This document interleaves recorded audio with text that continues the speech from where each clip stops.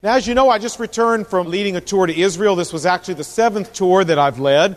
And Lord willing, we're going to take another one next fall. If you want to go, we'll be telling more about it. We'd love to have you. It's a great time. But when I came back, a lot of people said, we were so worried about you. We prayed about you. The prime minister got shot. We figured, who knows, with riots and all kinds of stuff going on over there. How really was it?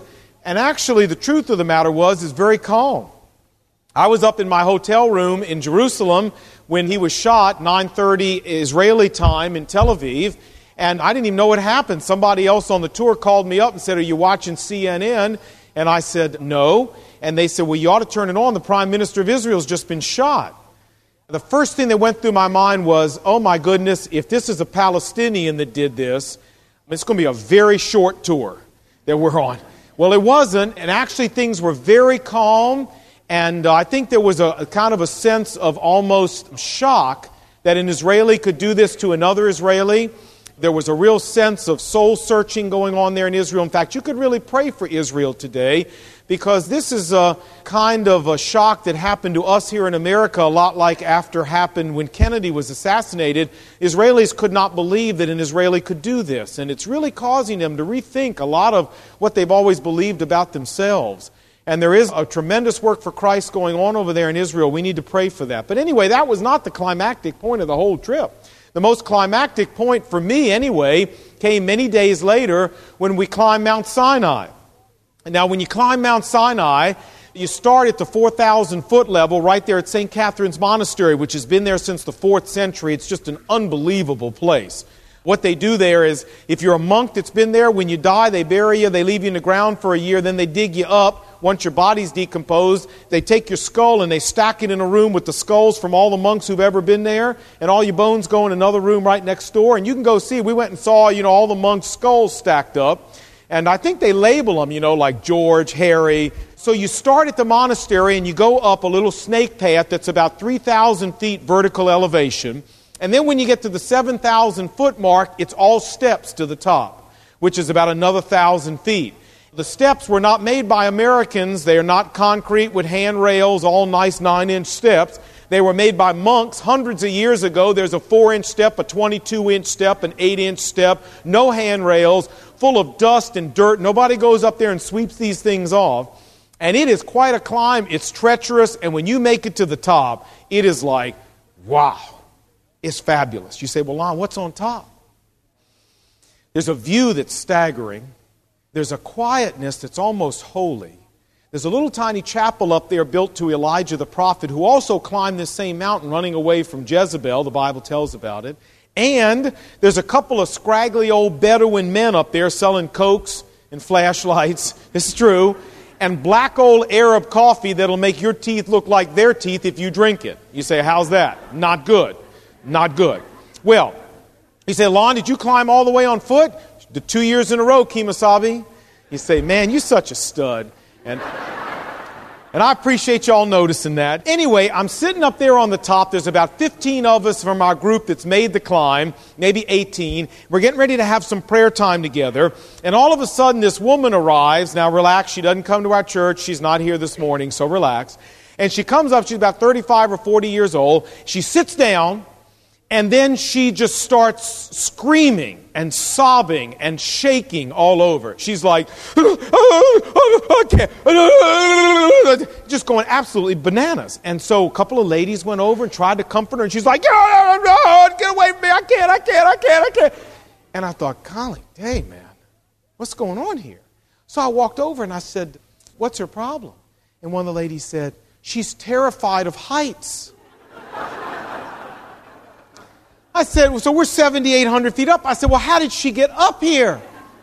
They said, well, she climbed up hugging the side of the mountain like this, one step at a time. She wouldn't look back. She'd only look down at her feet. We tried to tell her not to come, but she insisted she was going up, and she just hugged that mountain for dear life and made it all the way up. But now that she's up, she can't get down. Well, I thought, okay, we can deal with this. So I went over to her, and in the sweetest, gentlest, most compassionate voice I could muster, I sat down and I said, now, you're going to be okay. we're going to get you down. We're all your friends here. Everybody cares about you. This is going to happen. We're going to get you down. And she said, get away from me. Leave me alone. I can't do it. I can't do it. No. Don't touch me. Get off of me. Leave me alone. And I'm like, no, this is going to be okay. We're going to do that. Get away from me. Leave me alone. Well, she was hysterical. I've never seen anything like this. I mean, it was just not going to work the way I was trying it. So finally I said to her, okay. I validate your feelings. You can't make it down. Oh, this was good. And I said, so look, here's what we're going to do. If you really don't think you can make it down, that peddler over there, see that Bedouin guy? He's single. I'm going to go over and see if he wants to marry you, and you can stay up here with him the rest of your life. I thought that was hysterical myself. I mean, I thought that was really funny. And everybody up there went, oh, Lon, you are so tacky, man. I mean, how inappropriate. What is wrong with you? The women were particularly incensed. Now, I want to take a vote, okay? How many of you think that was inappropriate? All right.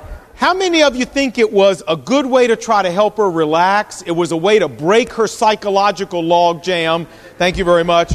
And it was a masterful stroke of therapy. That's how I see it. That's what I thought. In retrospect, it might have been just a little inappropriate. But anyway, you know what inappropriate means? I looked it up in the dictionary. It means unsuitable for the moment. It means something that doesn't fit, that doesn't just go together with the situation you find yourself in.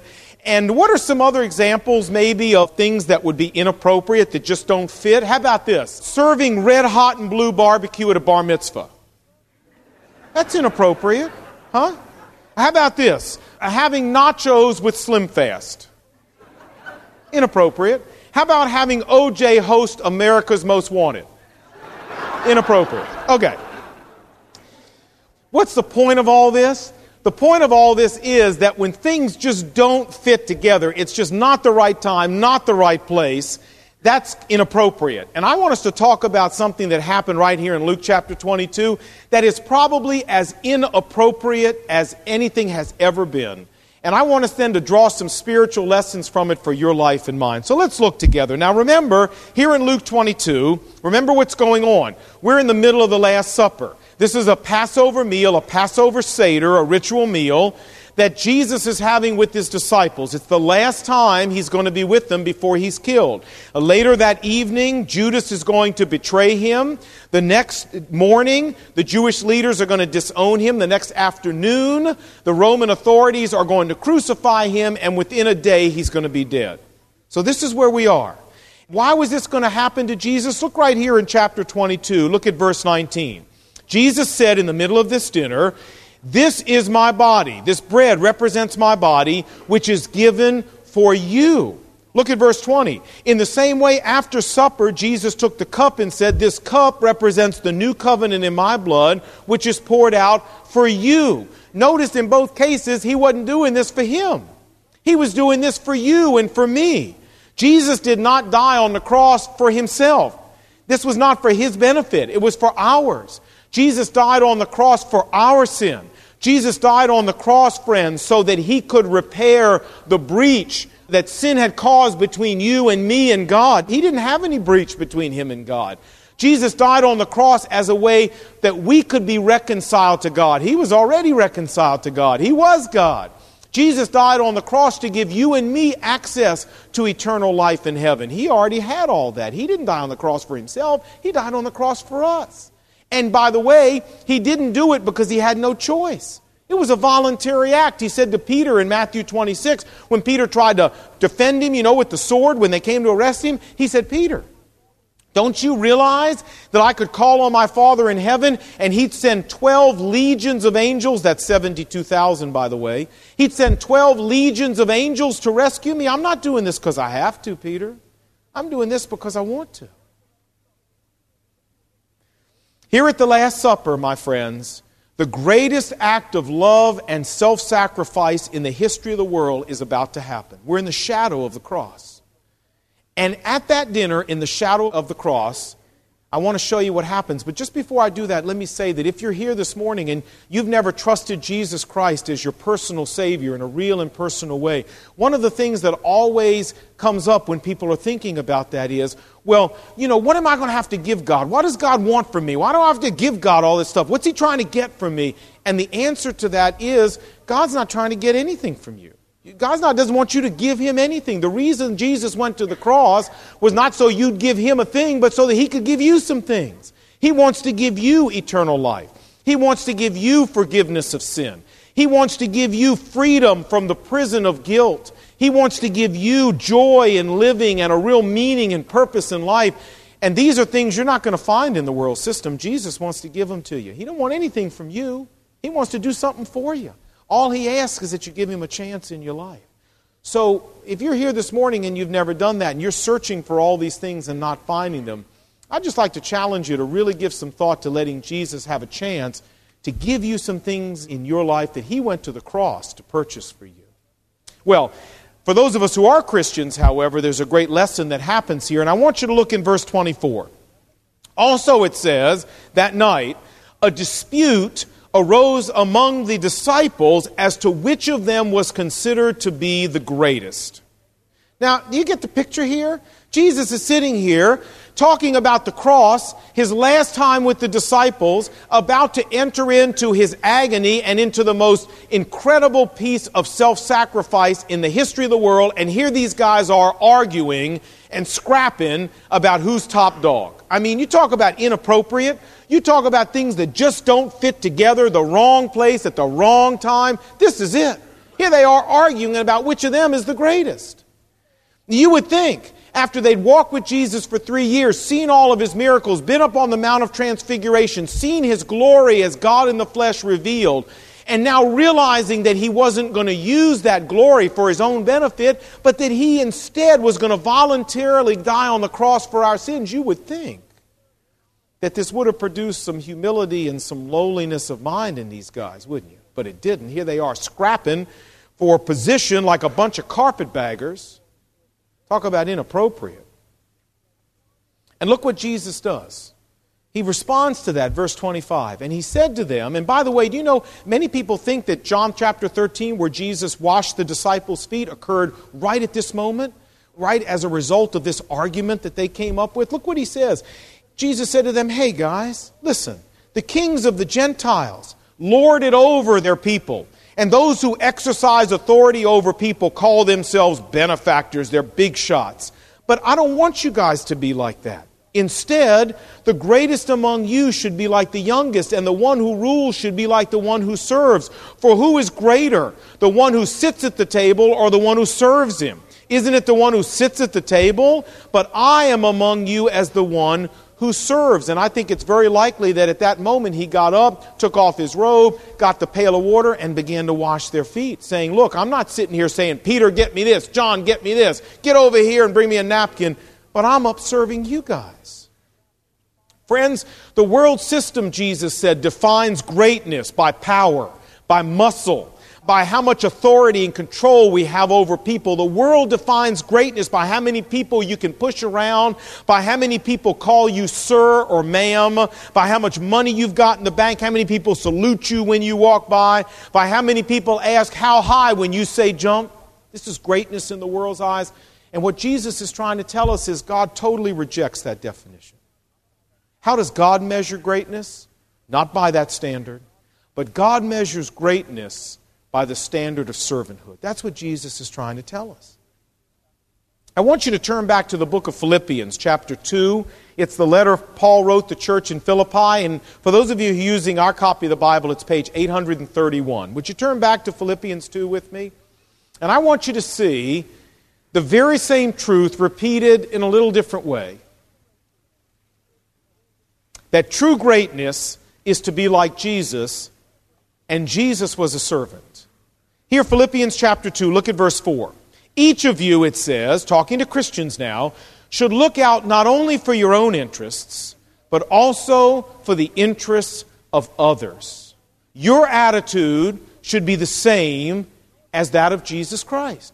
What was His attitude? His attitude was not looking out for His own interest, but the interest of others. And look what it goes on to say. It says that Jesus was in his very nature God.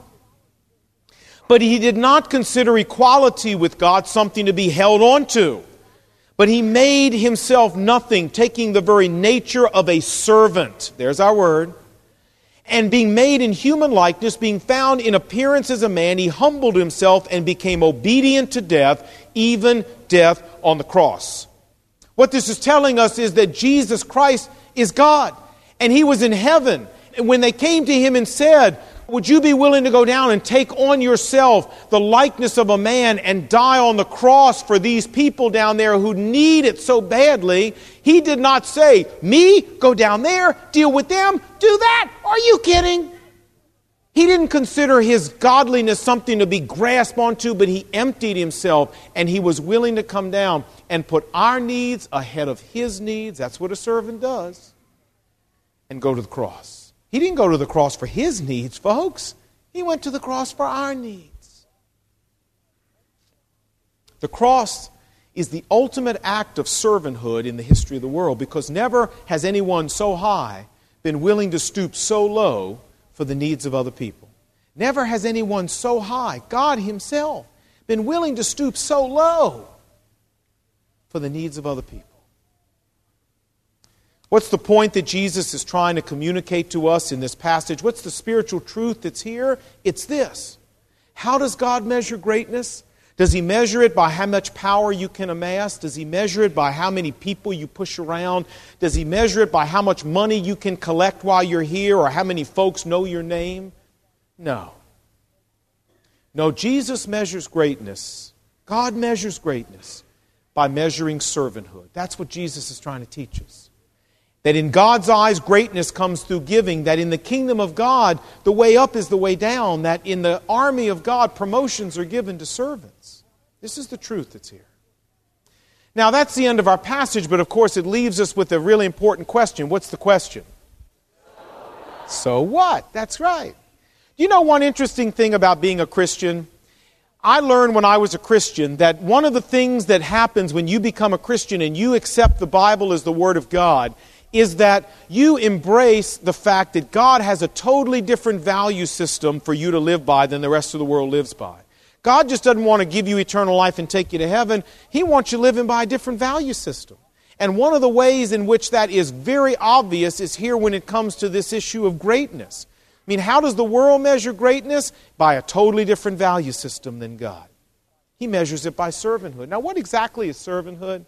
Well, I saw a billboard the other day, and here's what it said.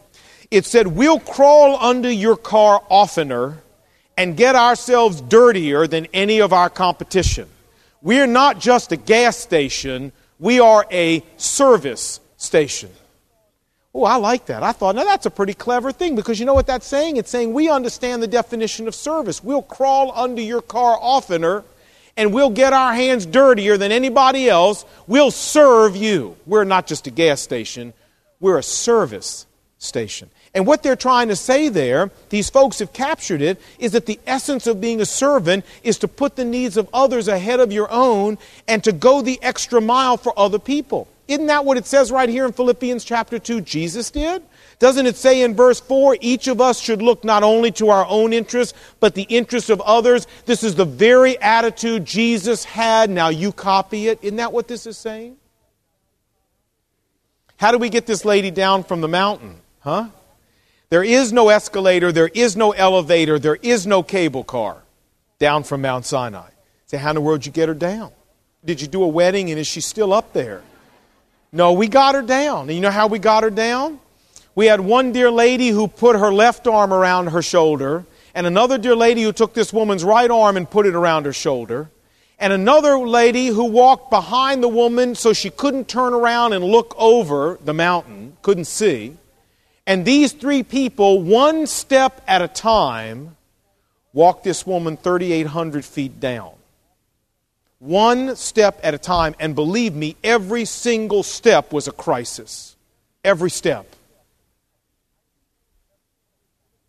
You say, how did they see where they were going walking like that? Well, they did. And you know what? It became pitch dark before we all got down, and then nobody could see where they were going. Then the woman was fine then because she couldn't see anything. So we were in great shape then. That was the best part of the whole thing. She was great. The rest of us were the ones who were about breaking our ankles, but she was fine because she couldn't see anything. It took us more time to walk that woman down than it took everybody to walk up. You say, why did y'all do that? Because there were 3 dear ladies up there who were servants and put the needs of another person ahead of their own, huh? That's what servanthood's all about. It's not pretty. It's not romantic. Servanthood demands self-sacrifice. Don't you think those women wanted to walk down on their own and get down there and be sitting on a nice, comfortable bus and headed home an hour or 2 before they got down? Yes. But servanthood demands self-sacrifice and self-denial. And that's why there's so little of it in our world, because there's no way you can be a servant without paying that price. And most of us, frankly, don't want to pay that price. But that's what it takes. You say, well, now, Lon, you know what? You're a sweet guy and we love you. But you play golf all week and come preach on Sunday. You know, you don't live out there in the real world we live in. This is church speak. All this talk about servanthood is church speak. You go out there in the real world, buddy, and you try to live like that, and people will eat you for lunch. You know, you got to get in touch, pal. When you walk out of your door on Monday morning and Tuesday morning, you got to lock and load, buddy. This is the real world out there. So what do you say about that, preacher man? Huh? Well, I would say that people who say that are exactly right. You're exactly right. You go out and try to live like a servant, and there are going to be people out there who are going to try to take advantage of you, take you to the cleaners, take you for everything you're worth. You're absolutely right. But the people who say that have left one very important component out of their thinking. And that component is a living God. Because, see, a living God said, Luke chapter 6, verse 38, give and it will be given to you. Who? By the people in your office? Who? By the people in your neighborhood? Who? By the people who do business with you? No, but by God Himself. Give and it will be given to you. I'll give back to you, He says, good measure, pressed down, shaken together, running over, will be poured in your lap. God, a living God, says, hey, you go out there and you serve people, and I myself will make sure that I fill your cup up faster than anybody else can drain it out. Yeah, they're going to try to drain it, but I'll fill it faster than they can ever drain it out. Now, friends, if we believe there's a living God and that Jesus Christ is not in the tomb, but He's risen and alive, then that's a promise we can take to the bank. That's why Jesus said it's more blessed to what? Give than receive. Why? Because not only does giving give you a purpose in living, but it also unleashes the promise of God that God says, you give and I'll fill your cup more than anybody can drill a hole in it. Is greatness happening up on Capitol Hill? Is that where it's happening? Is greatness happening at 1400 Pennsylvania Avenue? Is greatness happening at the UN or on the floor of the New York Stock Exchange? There's a lot of people in our world who would say yes, who will prostitute their soul to get to those places because that's where they think greatness is happening. What would God say? You know what? I think God would say greatness isn't happening in any of those places, probably. Greatness is happening, in Senatobia, Mississippi. Say, what? Where is Senatobia, Mississippi? Bet you don't know, do you? Well, I don't either. Somewhere in the Mississippi. Most of us barely know where Mississippi is, frankly. Senatobia, Mississippi is where greatness is happening. That's what God would say. You say, Lon, why would you make a comment like that? Because I've been put in touch with a group down in Senatobia, Mississippi called the Badur Center. And I've got a little video clip from their center. I'm going down there in 2 weeks because we're talking about them, about cooperating with them to start a center up here in the Washington area.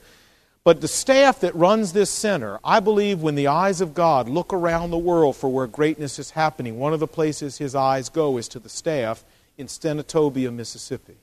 See after you watch this little clip if you don't agree with me.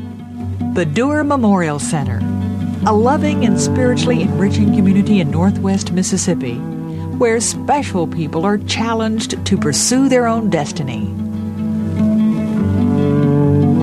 Its purpose, to provide an environment in which mentally retarded adults can grow to their maximum potential in all areas of their lives. Its heart, the residents who live each day to its fullest, their families who support from afar, and the staff who love, teach, and encourage. The center began its legacy of care in 1978 through the founding vision and generosity of the Badur family. The mission of Badur Center is to provide a model residential community for mildly and moderately mentally retarded adults in an environment that is designed to promote maximum growth for each individual. We strive to achieve a level of excellence in the care of mentally challenged adults that will serve as a pattern for others to follow. Within every one of us is a wealth of unrealized potential. We believe that the same is true for our residents. We promote maximum growth through an integrated program designed to enhance the development of body, mind, and spirit. Our aim is to combine the best in human services with the best in Christian ministry as we care for the needs of mentally challenged adults. From the heart comes life, and at Badur Center there is life at its fullest. Nothing meaningless or boring about this life. In fact, there's so much to do that, like everything else, there aren't enough hours in the day. What makes Badur so special? You're welcome to come here. But if you don't help yourself, nothing's going to help at all. And this is the one place that you've got plenty of support and plenty of friends and plenty of love. You can feel it the first time you step on this campus. You can feel it. You get good impressions from that. And like I always say, first impressions are the best impressions. It's the special relationship between the staff and the residents that makes this community. You will never find a more caring staff anywhere than those at Badur Center. No one considers it, or at least no one who has been at Badur Center for any length of time considers this just a job. It's a way of life. We don't just work 9 to 5. We don't even understand what a 40-hour work week is. And while there's this high degree of professionalism among the staff, there is a compassion and a love and a concern that is apparent every moment of every day. But in all of the plans, in all of the programs, no one ever forgets the heart of Badur Center. The reason that it is so very easy to love the residents of Badur Center is because they have a unique way of loving you.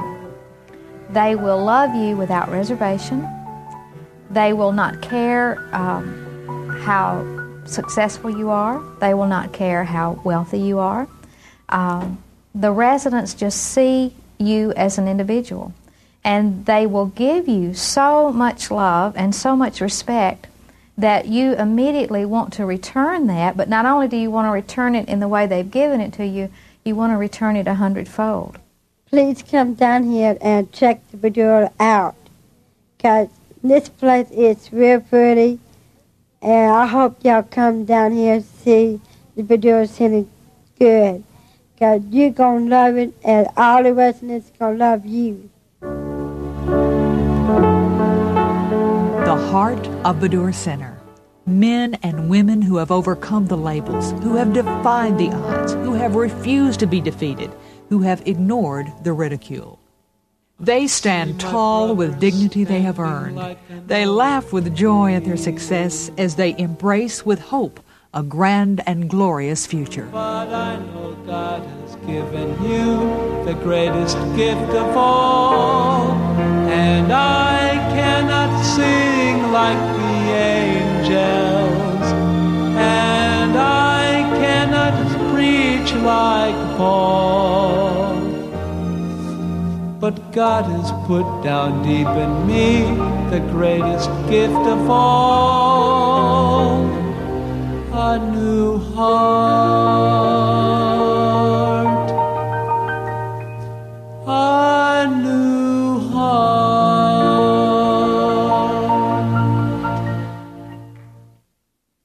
Now the question is, do you have to go to Senatobia, Mississippi to be great in the sight of God? The answer is no.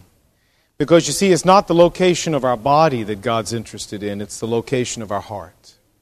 And you can serve your family, you can serve the people in your office, you can serve the people in your neighborhood, right here in the Washington, D.C. area, and accomplish the same kind of greatness in the sight of God that this precious staff is accomplishing. But it comes by the location of our heart. I'd like to say God's calling you to a different value system, my friend, if you're a Christian. A value system based around serving others the way Jesus Christ served you and me, in coming and giving His life on the cross. And I hope that your life will be different because you were here this morning, because you interacted with the Word of God and with God Himself. And I trust God will change the way you live. Let's pray together. Lord Jesus, as we think about how much propaganda our world churns out each and every day about greatness and achievement, and how insidious it is and how easily we're caught up with it in our jobs, in our careers, in our motives, in our aspirations.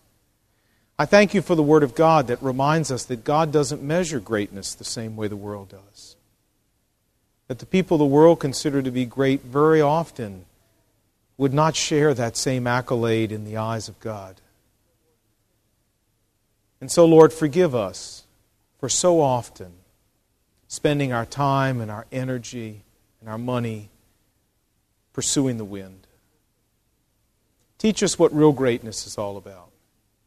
Teach us that true greatness in the eyes of Almighty God is serving. Being willing to pay the price in self-sacrifice and self-denial to put other people's needs ahead of our own and care for them. And whether it's in something as simple as taking meals to folks who are going through personal crisis, or whether it means going out and doing something more elaborate in terms of serving. Thank you, Lord Jesus, that it's the heart that you're concerned about. So change our hearts, Lord, I pray. Help us to reject the values of this world system and embrace the values of Jesus Christ Himself. And may our attitude be like His, who put the needs of others ahead of His own. Lord, I pray you would change the way we live as a result of being here, and then use us in this community authentically to represent you. And let's see people come to Christ because we're out there living the way you told us to.